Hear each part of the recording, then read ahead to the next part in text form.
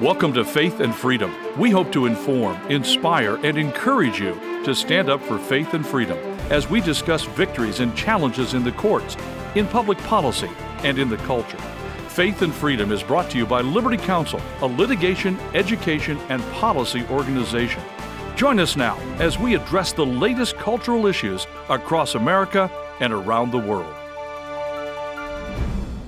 There are 57 rule changes in 55 departments and agencies designed to track people in regards to their particularly religious exemptions. We're going to be talking about this on Faith and Freedom. I'm Matt Staver, founder and chairman of Liberty Counsel. Joining me is Holly Mead.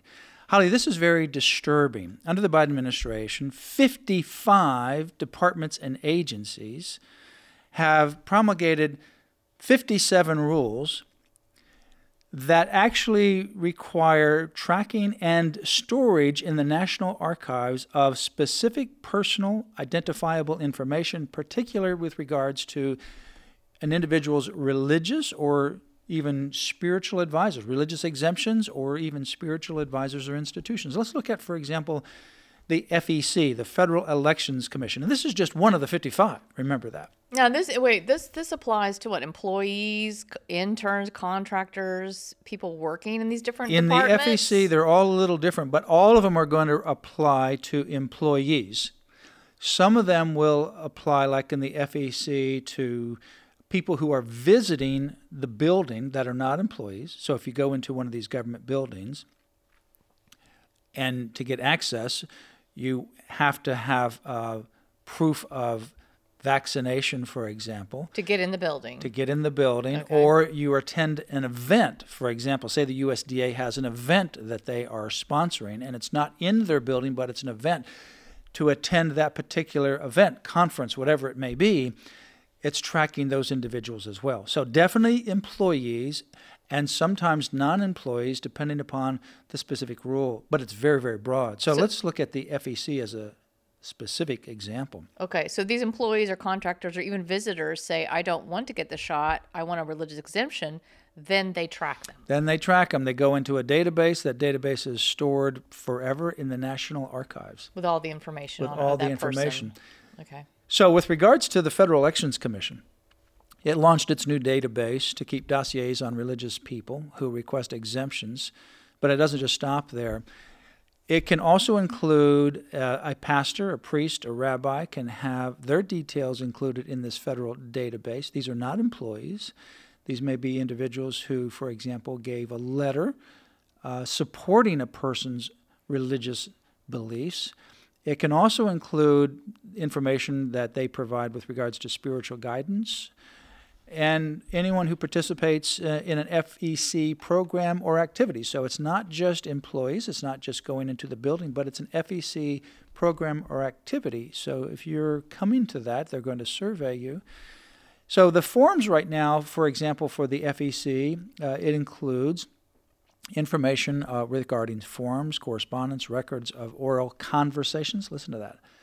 They will document records of oral conversations that they have with you. And supporting notes as well as documentation associated with an informal dispute resolution or appeal process, which could include your exemption.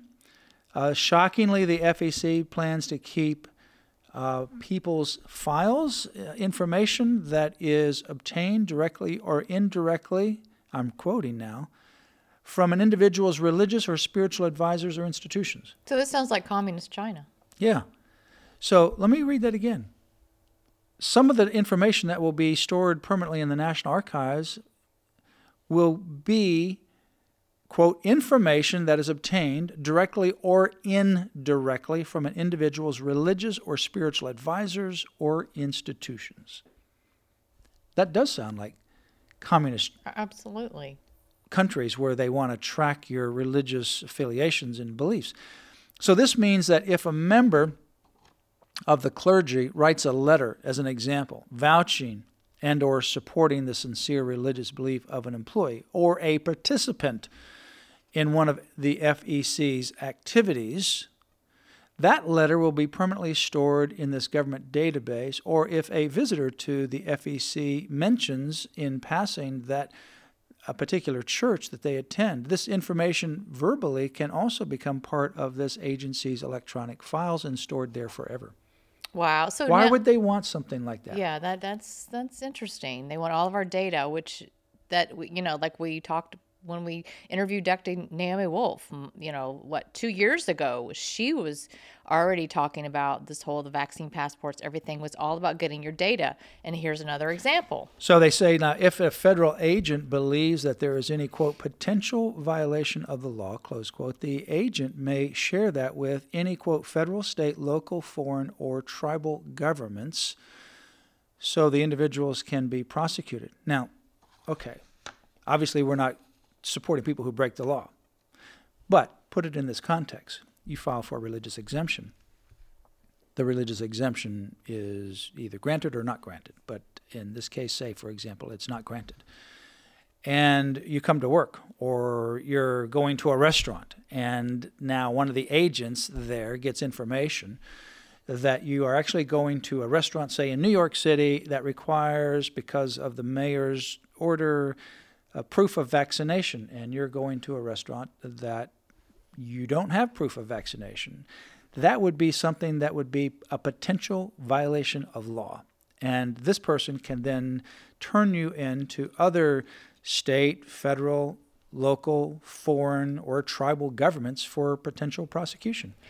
The question is, Holly, you have to ask yourself, why do they want this information? Why do they want to have databases in all these agencies and departments as to who is filing for religious exemptions? The more information you have, the more control you have of the people. But now that we have your attention, we don't want to just sit and shudder in our boots. Isn't there a bill out to stop this? There is. There's the Religious Freedom Over Mandates Act. It's H.R. 6502. H.R.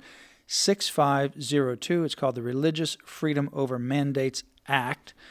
And we are hoping this would be a bill that would be passed that would stop all the funding of these databases, because some of those are already in process. What they did, the Army was the very first one to start tracking, and they started doing this last year. Mm-hmm. And some of these did the same thing that Biden did on the OSHA and other mandates.